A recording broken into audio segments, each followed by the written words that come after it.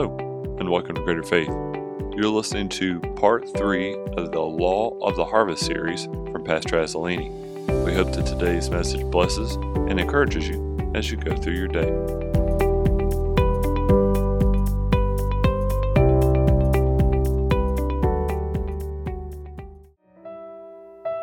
We have been talking the last several weeks about the law of harvest. How many of you have enjoyed this series?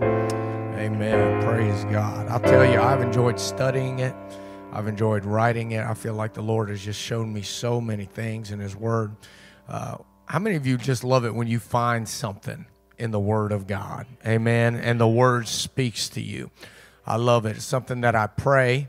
It's something that King David prayed. He asked the Lord to show him wondrous things in His book. And I pray that, and I pray that tonight the Lord would speak to you through His Word. And we are going to continue in this Law of Harvest series. And I think tonight will be probably the conclusion of this series, I believe. I was surprised to go back into it again, but there was just so much there. And so I'm going to bring to you part 3 of the Law of Harvest tonight.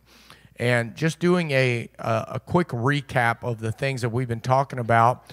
We had been talking about sowing to the Spirit. Sowing to the Spirit, and the things that we need to invest spiritually in order for us to be spiritually productive or spiritually fruitful. So we talked about the things that the Spirit wants. We talked about worship.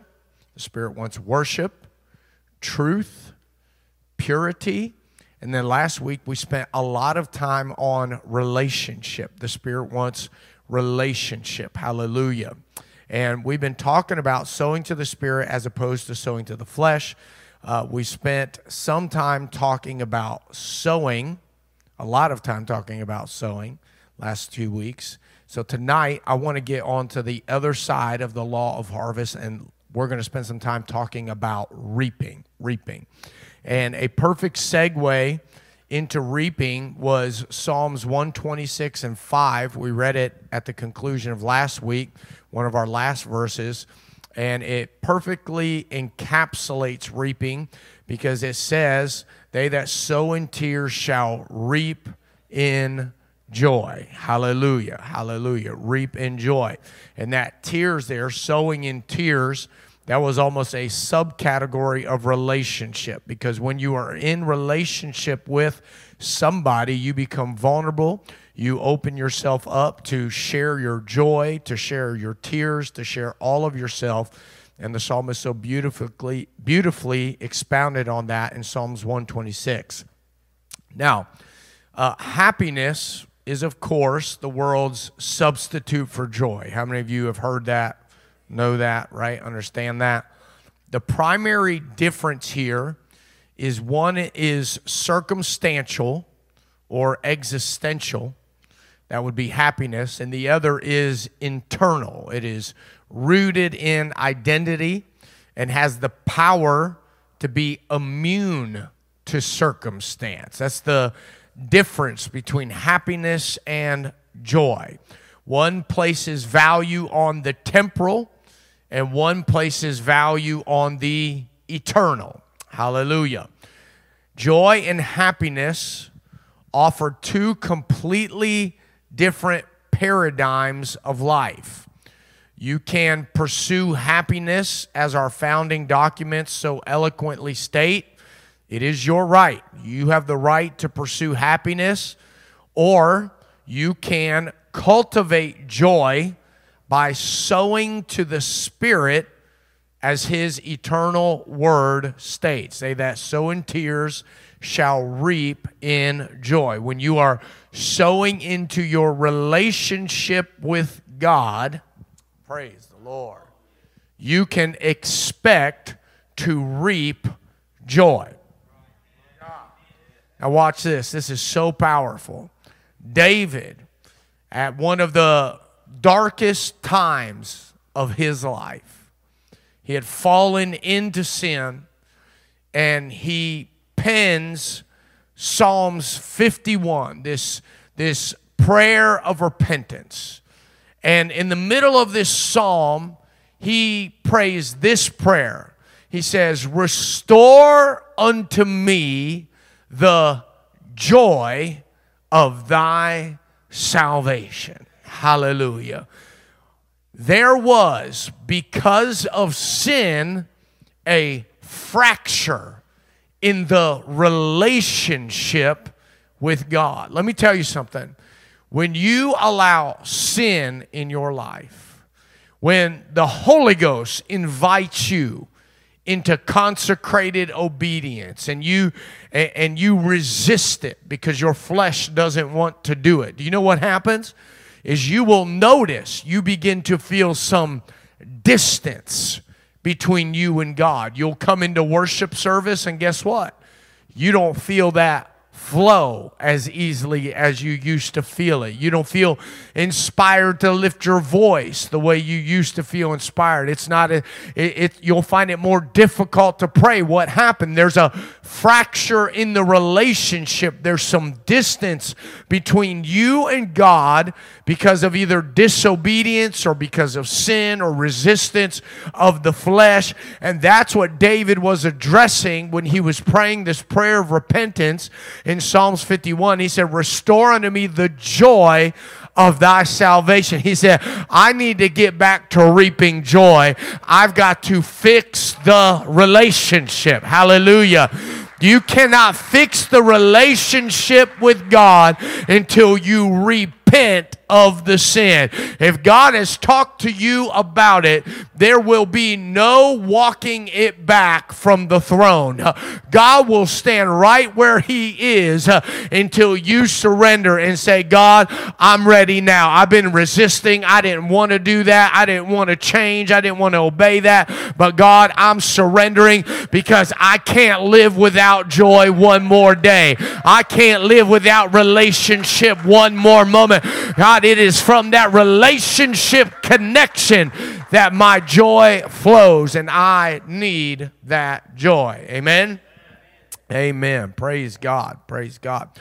We're going to go to the book of Romans chapter 8, and I'm going to read to you verses 1 through 9. I'm going to read straight through, and then we're going to kind of go back and begin to pull some things out of these scriptures. That's Romans chapter 8, verses 1 through 9. Thank you, Jesus.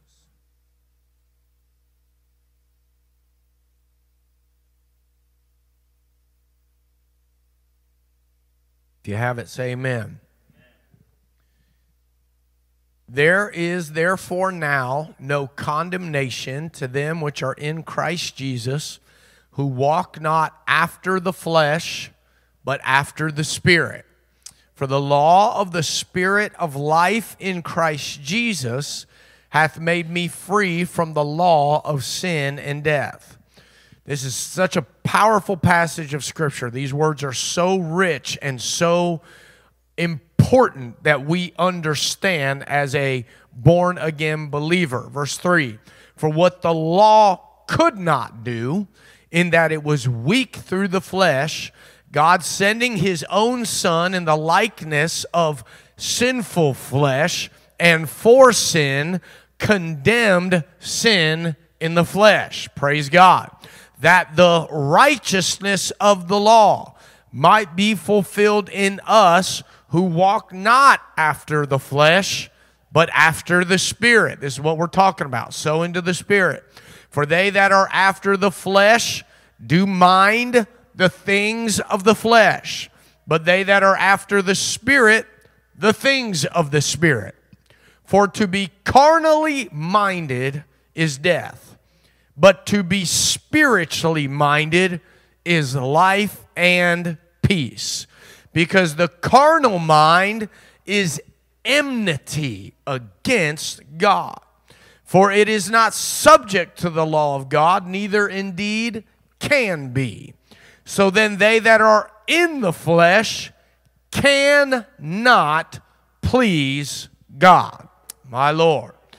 But ye are not in the flesh, but in the Spirit. Praise God. If so be that the Spirit of God dwell in you. Now if any man have not the Spirit of Christ, he is none of His. Hallelujah.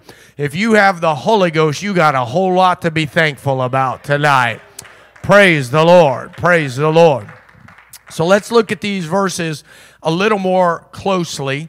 And we're going to start with verse 1. There is therefore now no condemnation to them which are in Christ Jesus, who walk not after the flesh, but after the Spirit. We're talking about reaping. What does sowing to the Spirit reap? And we're going to start right here in verse 1. Sowing to the Spirit reaps a life free of condemnation. Oh, my God. Woo. I thought that was a little more powerful than your reaction. But that is powerful. A life free of condemnation.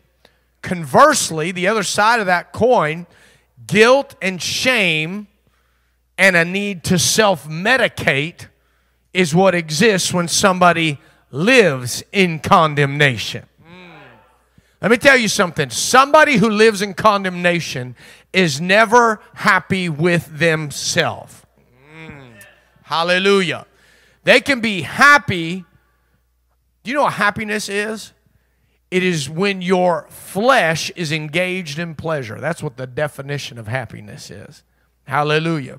So they can use things in their environment to stimulate their flesh so they can feel happy, but they have to keep doing it over and over and over because they are not happy with themselves. Why? Because whether they can articulate it or not, whether they're cognizant of it or not, they are living under the banner of condemnation in their life. Hallelujah.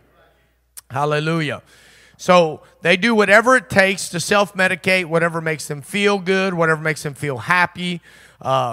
Immorality, drugs, money, music, even music, secular music. Happiness is by definition the feeling of pleasure. Whatever makes their flesh feel pleasure is what they use to escape that feeling of condemnation that they cannot get rid of without the Holy Ghost. Two stipulations of freedom are in this verse are to be in Christ, they that are in Christ. This verse is defining for us.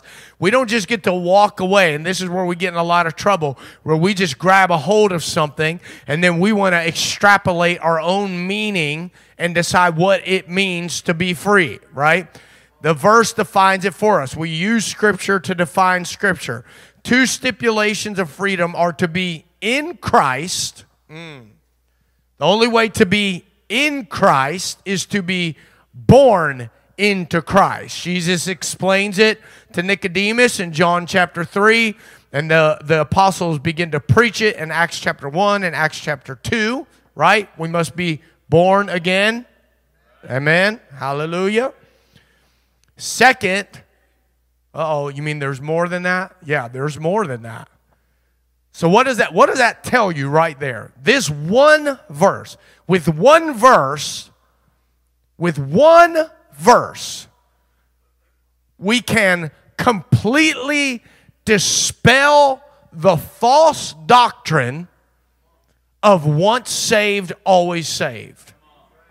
That is not true. It's not in your Bible. There's not any evidence of it. This one verse all by itself tells you you must walk in the Spirit. Hallelujah. Oh, my God, my God. The only way to do this, to live in freedom, is to be born into Christ and walk not, so there's three things really, but one of them is you can break into two categories because these things are conjoined. You've got to walk after the Spirit, but simultaneously walk not after the flesh. We talked a lot about this on Sunday. I can't walk after the Spirit on Sunday and then just give my flesh free rein on Monday. One verse in your Bible completely negates the entire argument that we can be carnal and make it to heaven. God said, when I put my Spirit inside of you, when I wrote my name upon your life, when I shed my blood for you, my expectation was that you were going to walk after the Spirit and not after the flesh. Hallelujah. Praise God, praise God, praise God. This is the dichotomy of who we are. We are dust and water. We are flesh and spirit. We are temporal and eternal. Hallelujah. Freedom to live life by a different set of rules. This is something else that we inherit, or that we reap, rather, from sowing to the Spirit. And we see that in verse 2. For the law of the Spirit of life in Christ Jesus hath made me free from the law of sin and death. I now live by a different set of standards and rules. Rules, nobody likes that. It's not those kind of rules. These are the rules that free you. These are the rules that deliver you. These are not oppressive rules. These are the rules that do for you what you could not do for yourself. They free you from the jurisdiction of sin in your flesh. Hallelujah, hallelujah. Sowing to the Spirit frees you from being forced to serve your sinful nature. Without the Holy Ghost, you are biologically powerless over sin.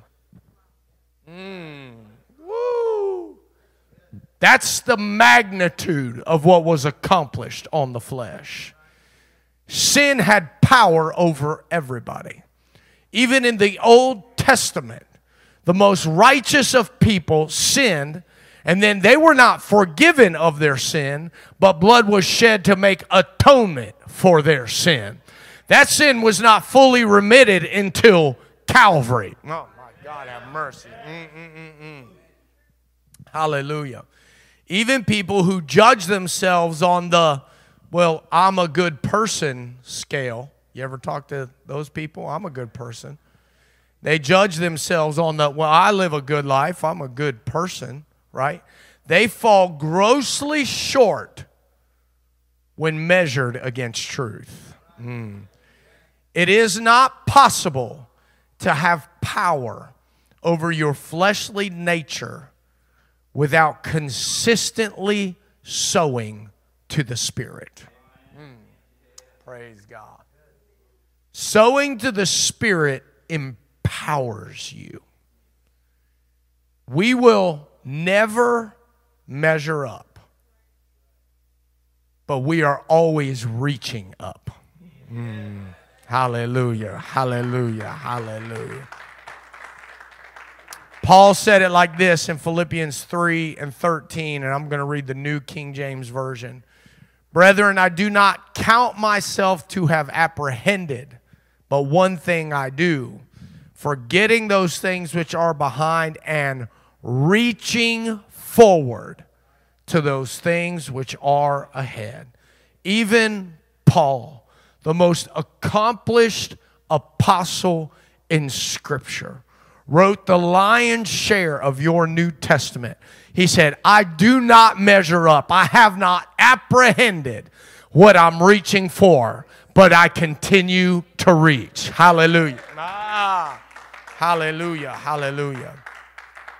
Hallelujah. Praise God. I want us to look at verse 4 that we read. Verse 4. It said that the righteousness of the law might be fulfilled in us who walk not after the flesh, but after the Spirit.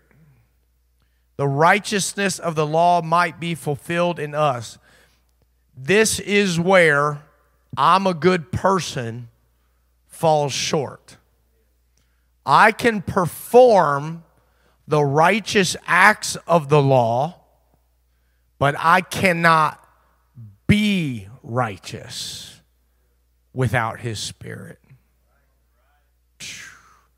The performance of righteousness is not the becoming of righteousness. If you just perform righteousness, you are self-righteous. But I cannot have the fulfillment of righteousness without the infilling of the Holy Ghost. Oh my God, have mercy. I can do it, but I cannot be it without Him, because He is it.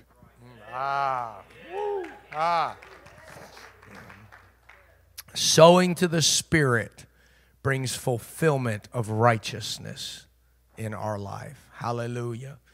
You don't have to look any further than the Pharisees for that example, right?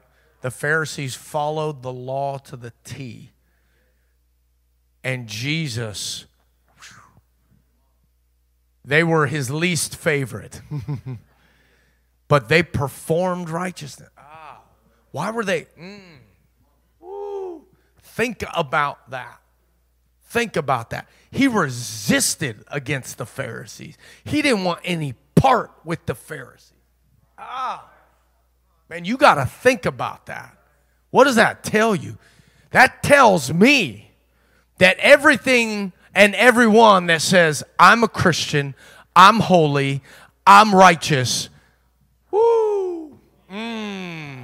but they have walked away from the truth, the only saving doctrine of Jesus' name baptism, repentance of sins, and the infilling of the Holy Ghost. Jesus says, I don't want any part of that. Paul said it this way, if any man preach any other gospel unto you than that which we have preached unto you, let him be accursed. He said, let condemnation come back on them because they are leading people astray. If they water it down, if they change it even a little bit, the Bible says one jot or one tittle, if one letter changes from what we have preached unto you, let them be accursed. It's what Jesus was trying to tell Martha when he said, I am the resurrection and the life. It's what he told Philip. He said, I am the way, the truth, and the life. He who has seen me has seen the Father. How sayest thou then, show us the Father? Are you getting it yet? Jesus is saying, you can't make it except through me. And without me inside of you, you're not going to make it. Praise God. Hallelujah. Verse 5. For they that are after the flesh do mind the things of the flesh, but they that are after the Spirit, the things of the Spirit. What is more prevalent in our society right now than has ever been before? Right? Mental illness, anxiety, depression. Why? Where is that? What is the root of that? You find it right here. Oh, Vinny, you're making that way too simple. Talk to the author if you got a problem with the conclusion, because the Bible says. Let me tell you something. If I'm all wrapped up in fear, if I'm wrapped up in anxiety, if I'm wrapped up in depression, if my mind is in 100 different places and I can't keep my focus and I'm worried about this and I'm worried about that, guess what? I don't have the mind of Christ. I have the mind of the flesh. If I am just constantly minding the things of the flesh, it's because I've been sowing to the flesh instead of sowing to the Spirit. Praise God. Hallelujah. I'll tell you what will transform society. It's not everything that society says it is. It's revival. It's a relationship with Jesus. We'll do more for societal healing than anything else. So what do I reap as a result of sowing to the Spirit? In verse 5, it says that my priorities are going to change. When I sow to the Spirit, I mind the things of the Spirit. What's happening there? There's a change of priorities in my life. My thoughts will become more kingdom-minded, right? All of a sudden, outreach is very important. And extracurricular whatever is much less important than it used to be. Why? Because one's temporal and one's eternal. Woo, hallelujah. Hey, I hope you're getting this greater faith, because this is where we're headed. So you better get on the bus, because we are headed for eternity, and we are taking everybody that wants to go with us.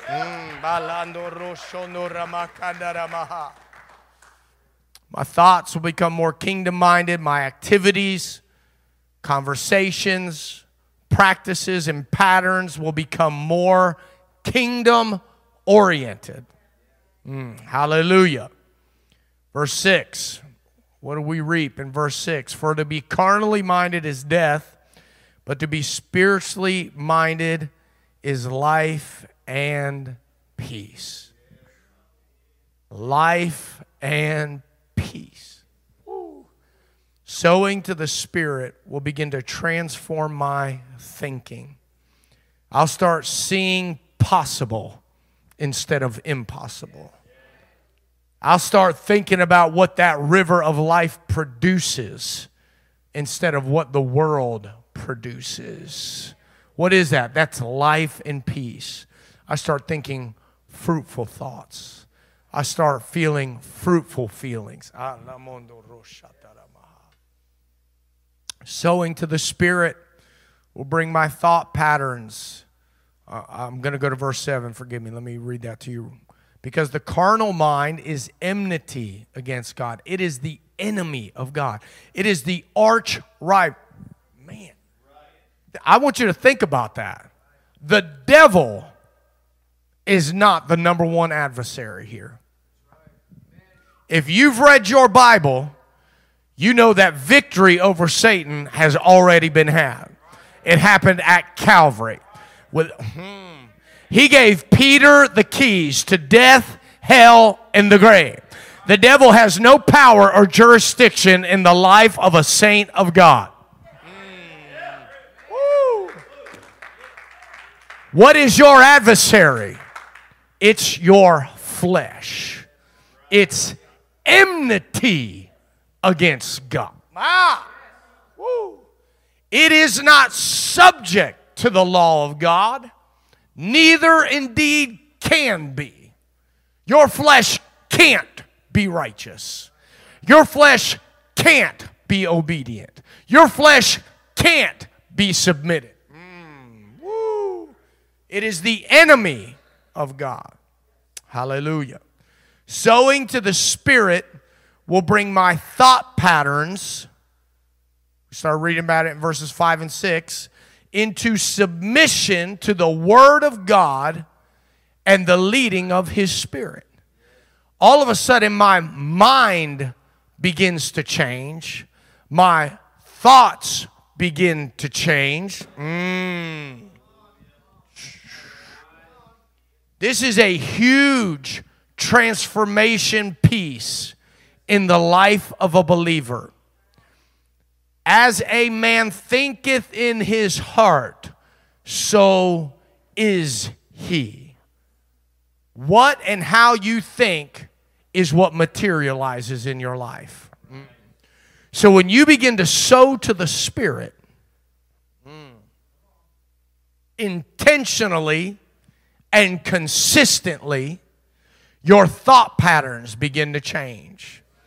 What you meditate on begins to change. Guess what happens next? You begin to change. Because as a man thinketh, so is he. You've got to win the battle right here if this flesh is going to be in subjection. And the only way to do that is to sow to the Spirit, and you'll begin to reap the mind of Christ in your life. Hallelujah. Hallelujah. Verse 8. So then they that are in the flesh cannot please God. So what happens if I'm sowing to the flesh? It's the opposite of that. I am positioned to please God.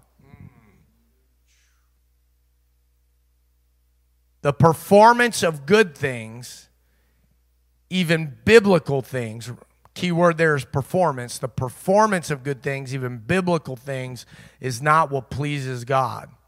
We must become, not perform. When I do the right things because the righteousness of the law is fulfilled in me, this is becoming. The right thing becomes your first instinct because there has been a transformation of conscience and character. You ever get tired of repenting for the same things over and over? Right? I got angry again. Did it again. Right? Don't talk to my kids about me in traffic, all right? Go to God over and over about the same things. What's happening? There's something in your life where you are not sowing to the Spirit for that transformation to happen. Because when you begin to sow to the Spirit in that area of your life, things begin to change in here. You start to become, the righteousness of the law begins to be fulfilled. See, this is what I'm saying. It's not a willpower issue. It's a transformation issue. Christ must be formed in me. And when Christ is formed in me, then I become, I don't perform. And now, you know what? Instead of anger, grace and mercy come out. Instead of being irrational, wisdom comes out. What are you doing? You are reaping what you have sowed to the Spirit. Hallelujah. Hallelujah. And by doing that, you are in a position to please God. Verse 9. Last verse here. But ye are not in the flesh, but in the Spirit, if so be that the Spirit of God dwell in you. Now, if any man have not the Spirit of Christ, he is none of his. Sowing to the Spirit will give you a new identity and a new confidence in belonging. When that transformation begins to happen in your life, and it starts, and we know it by being baptized, being filled with the gift of the Holy Ghost, right? But have you ever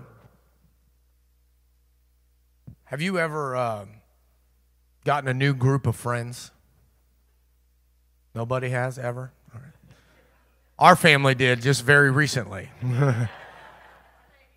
Have you ever kind of come into a new circle of people in your life, right? And you're supposed to be there, but you don't necessarily feel like you're part of them yet. What's happening? There's a transformation period that has to take place. And so it is in the body of Christ. See, you can be born into the family, but through the process of transformation, this is what verse 9 is talking about, you'll begin to feel the confidence of belonging. You will know who you belong to.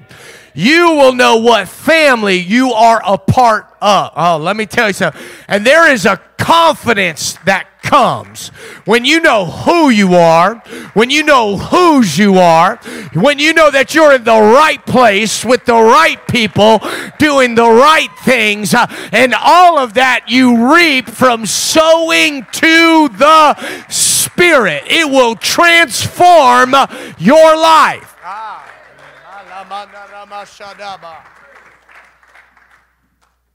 I've been in church long enough to see people resist change. You know what happens when the Holy Ghost alerts you to change, or the Word of God pricks your heart about something, or God whispers to you, and you resist change? You know what happens? You stop feeling like you belong. It's not very long before all of a sudden you start feeling out of place. Well, I'm not really sure, if that's for me, if this is for me. Not sure if the church loves me. Not sure, pastor didn't talk to me Sunday. He must hate me. Y'all laughing. Right? What's happening? You're losing your sense of belonging. And guess what? It's not the church's fault. It's not pastor's fault. It's not God's fault. Somewhere in that transformation process, you said, I'm good. I'm good. I don't want to sow that, and I don't want to reap that because I want to keep this. Woo. And when that happens, you begin to lose that sense of belonging, that sense of confidence that comes with your born-again identity. Amen. Is this all making sense? Amen. Praise God. So we are talking about reaping, what we are reaping when we sow to the Spirit. We are reaping joy. This is just kind of the paraphrase list that I extracted from these verses. Joy, freedom from the authority of sin in our life. From the authority of sin. You can say no to sin in your life now. Sin does not have the final say or the jurisdiction to force you any longer. You reap righteousness in Him. You no longer wrestle with that thought pattern of I'm not worthy because you understand. Of course not. None of us are worthy. He is worthy. It is His righteousness being formed in me that allows me to come boldly before the throne of grace, call on His name, and know that He will hear me. It's not my righteousness. My righteousness is of filthy rags, the Bible says. Hallelujah. You reap. I'm using modern day vernacular because we need to understand what this really means. When you are sowing to the Spirit, you reap healthy habits and healthy thinking. That's life and peace. Life and peace. Praise God. You reap closeness to God. I don't ever want to be more than an arm's length away. I don't want to be more than a whisper away to immediately begin to step into His presence. I don't want to have to fight through a bunch of junk in my life because I've been sowing to the flesh. I'd rather sow to the Spirit and just say Jesus, and immediately I feel His presence come on me. That's reaping when you are sowing to the Spirit in your life. I love that last verse. It talks about a dwelling pleasing Him. That's sowing to the Spirit. Creates a dwelling place for the Spirit in your life. And that's what I'm talking about. You all know our oldest daughter. She just left home. She abandoned us. My God. $1 million later, and she's gone. And still asks for money. My God. And it used to be, if I wanted to talk to her, all I had to do was walk down the hall.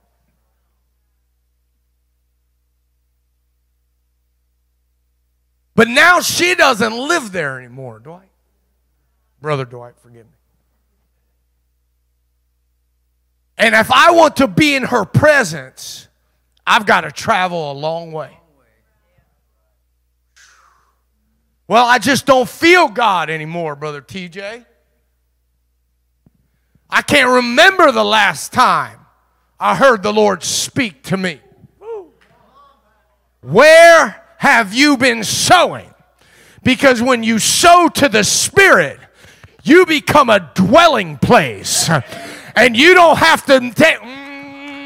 He's right there. He's as close as the mention of his name. Let me tell you something. My most prized possession in this life is closeness to God. I want him to be close to me. I want my life to be a dwelling place for the Spirit of God. Woo. There is no earthly pleasure. There is no temporal pleasure that outweighs, outmeasures, or outvalues closeness to Jesus Christ.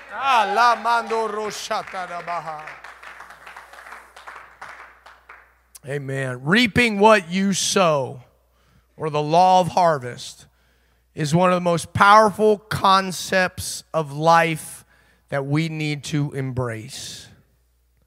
And this is why. Intentionally, how many of you right now want something in your life to change? You don't have to raise your hand to please me, but if you have something in your life you want to change, or you just want your life to change, okay, then I'm talking to you. Because this is how you do it. It's the law of harvest. It'll work for you or against you. Intentionally sowing the right things consistently is how you change your life. Woo. We make it complicated, but it's not complicated. Intentionally sowing the right things is how you change your life. Brother Dwight took us up his hill on foot. And he showed us his gardens. And in that garden, I'm trying to remember the name. Oh, eggplant. You had a bunch of eggplant. Why'd you have eggplant? No, that's not why. Why is there eggplant in your garden? Because you planted eggplant. That's not complicated. If you want a life of promise, purpose, life, peace, and joy, you've got to plant it.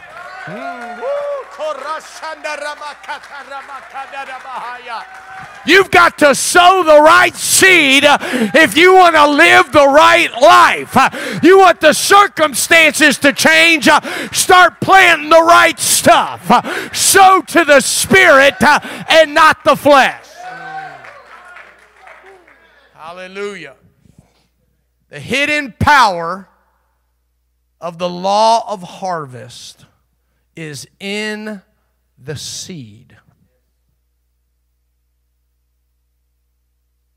What stops most people from enjoying the exponential return that they could enjoy from sowing to the Spirit is this: it's hard to sow.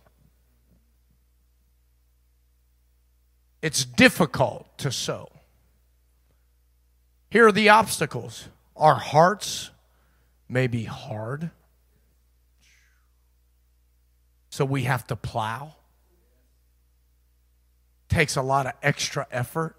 Let me tell you something. When you first begin sowing, you might have to do a lot of fasting, a lot of fervent praying, right?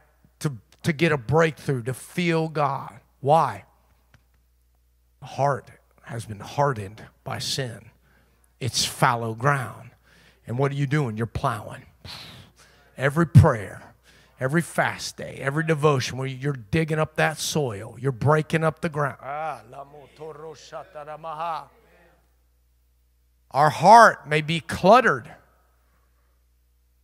I bet the first time you went up there and put that garden in, it was not clear. Our heart may be cluttered. Here's another, this is a big one, right, of why people stop sowing to the Spirit. Our heart is cluttered, which requires us clearing the ground for sowing.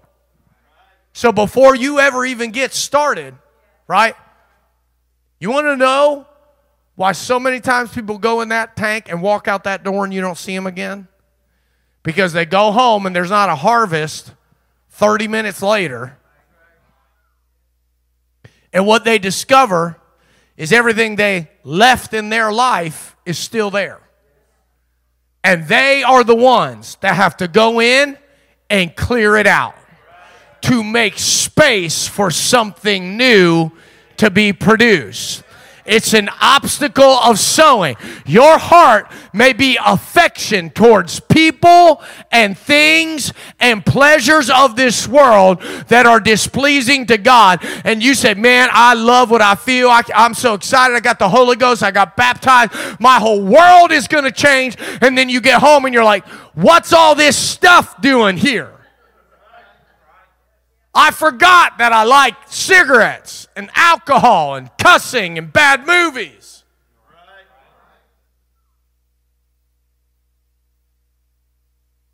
I forgot how much I enjoyed sin. Nothing's going to grow here if I don't clear it out and make room for the sowing to happen.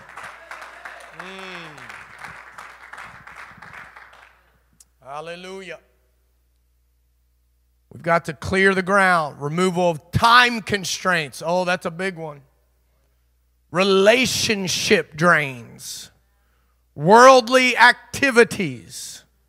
Here's a big one. I read through the works of the flesh today several times. And I said, God, what is the one? If I can highlight one tonight that really jumps out and is a major obstacle, not only in the life of the people of greater faith or of this region, but just in general. And you know what came out? It's idolatry. Well, what is idolatry? Whatever gets in the way of God being first in your life is idolatry. If it takes precedent over God, it's an idol in your life. And it's an obstacle to sowing. So our hearts may be hard, our hearts may be cluttered. Hallelujah. These are challenges of sowing.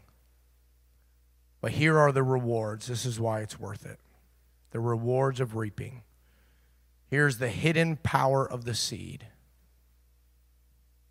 Any effort you spend plowing, sowing, and watering, the seed multiplies for you. The seed will reward you back by giving you 30, 60, or 100-fold of what you plant. It may be a lot of upfront work. But your return is guaranteed to be greater than your investment. Hallelujah. The seed will produce and it will multiply. The seed will always give back to you a multiplied return on what you've invested. This is why it's so important to sow the right seed. The right seed. Because guess what bad seed does? It does the same thing. It gives you back more than what you invested. So the selection of seed is so important for us to take our time and say, God, what's this going to produce in my life? Ready? I'm going to get all in your kitchen now. What's this going to produce in my marriage? What's this going to produce in my children? You hearing me, parents? What's this going to produce in my kids? What's this going to produce in their future? Is this going to enhance their relationship with God later? Or am I putting a rival in their life? Is this going to be a hindrance for them? Is this investment of my time going to bring joy into my marriage, peace into my marriage? Or is this going to be a wedge between me and God, and then I'm going to be carnal when I'm talking to my wife, and now all of a sudden we got issues? Sowing affects everything in your life. In the right environment of growth, the yield is always greater than the investment. Hallelujah. Hallelujah. If I sow to the flesh, I'm almost finished. If I sow to the flesh, I stopped asking for permission. I'm almost finished. If I sow to the flesh, I'm going to reap the corruption of the flesh. Galatians 5, beginning with verse 17, I'll read these quickly. For the flesh lusteth against the spirit. That's enmity, right? And the spirit against the flesh. And these are contrary, the one to the other, so that ye cannot do the things that you would. You cannot sow to the spirit and the flesh and be able to do the right thing. You can't. You won't. It will not happen. You ever felt like you're crazy? Like, I'll keep trying to do the right. You're not crazy. You're at war. You're at war. There's a battle being waged inside of you. You're not crazy. Let me tell you what will make you crazy. Not picking a side. That's what makes you crazy. That's what makes you tormented. That's what causes you to lose your peace when you can't decide where you're going to sow.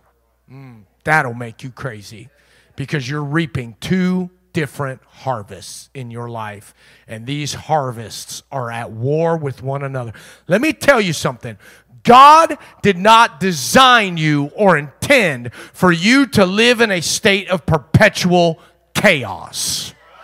At some point in your journey with God, the chaos should be receding and life and peace should be growing in abundance in your life. If it's been 20 years and you're still living in chaos, it's time to check what you've been sowing in the ground. Hallelujah. Hallelujah. Straddling the fence makes you frustrated because you keep reaping two different kinds of consequences. That's why purity, remember we talked about purity in that first week. Purity is the absence of corruption, contaminants. It ensures the desired result. When the Holy Ghost leads you into purity and you begin to sow to the Spirit with purity, do you know what you're doing? You're eradicating that bad seed in your life. But if you be led of the Spirit, you're not under the law.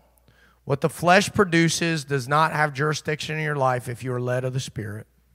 Verse 19, now the works of the flesh are manifest, which are these: adultery, fornication, uncleanness, lasciviousness.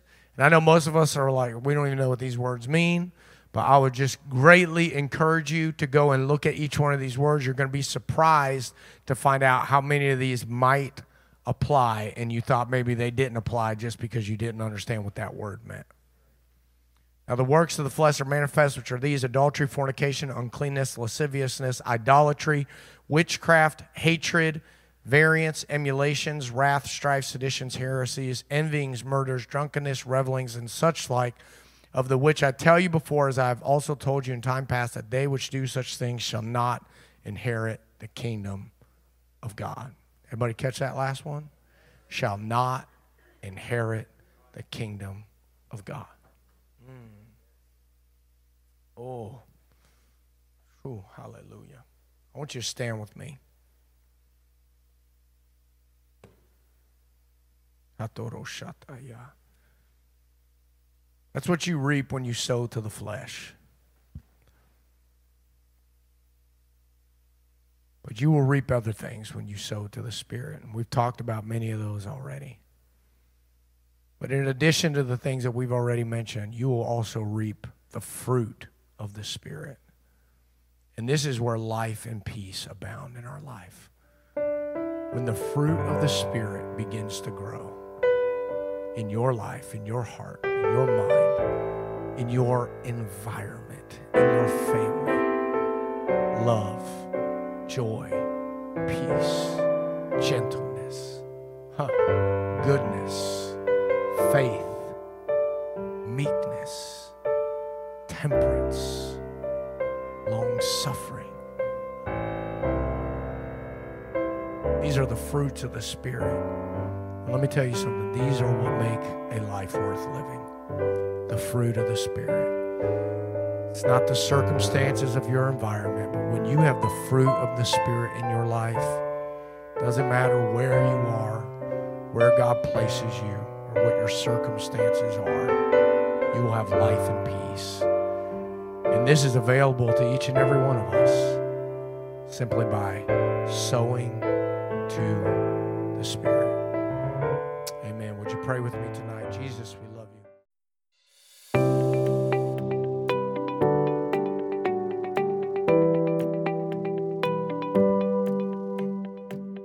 Thanks for joining with us today. Be sure to check us out online at greaterfaith.church or find us on Facebook by searching My Greater Faith. There you can watch this sermon and others, as well as live stream all available services. If you like what you heard today, be sure to follow our podcast for new sermons and Bible studies as they become available. Greater Faith. Everyone's welcome, nobody's perfect, and anything's possible.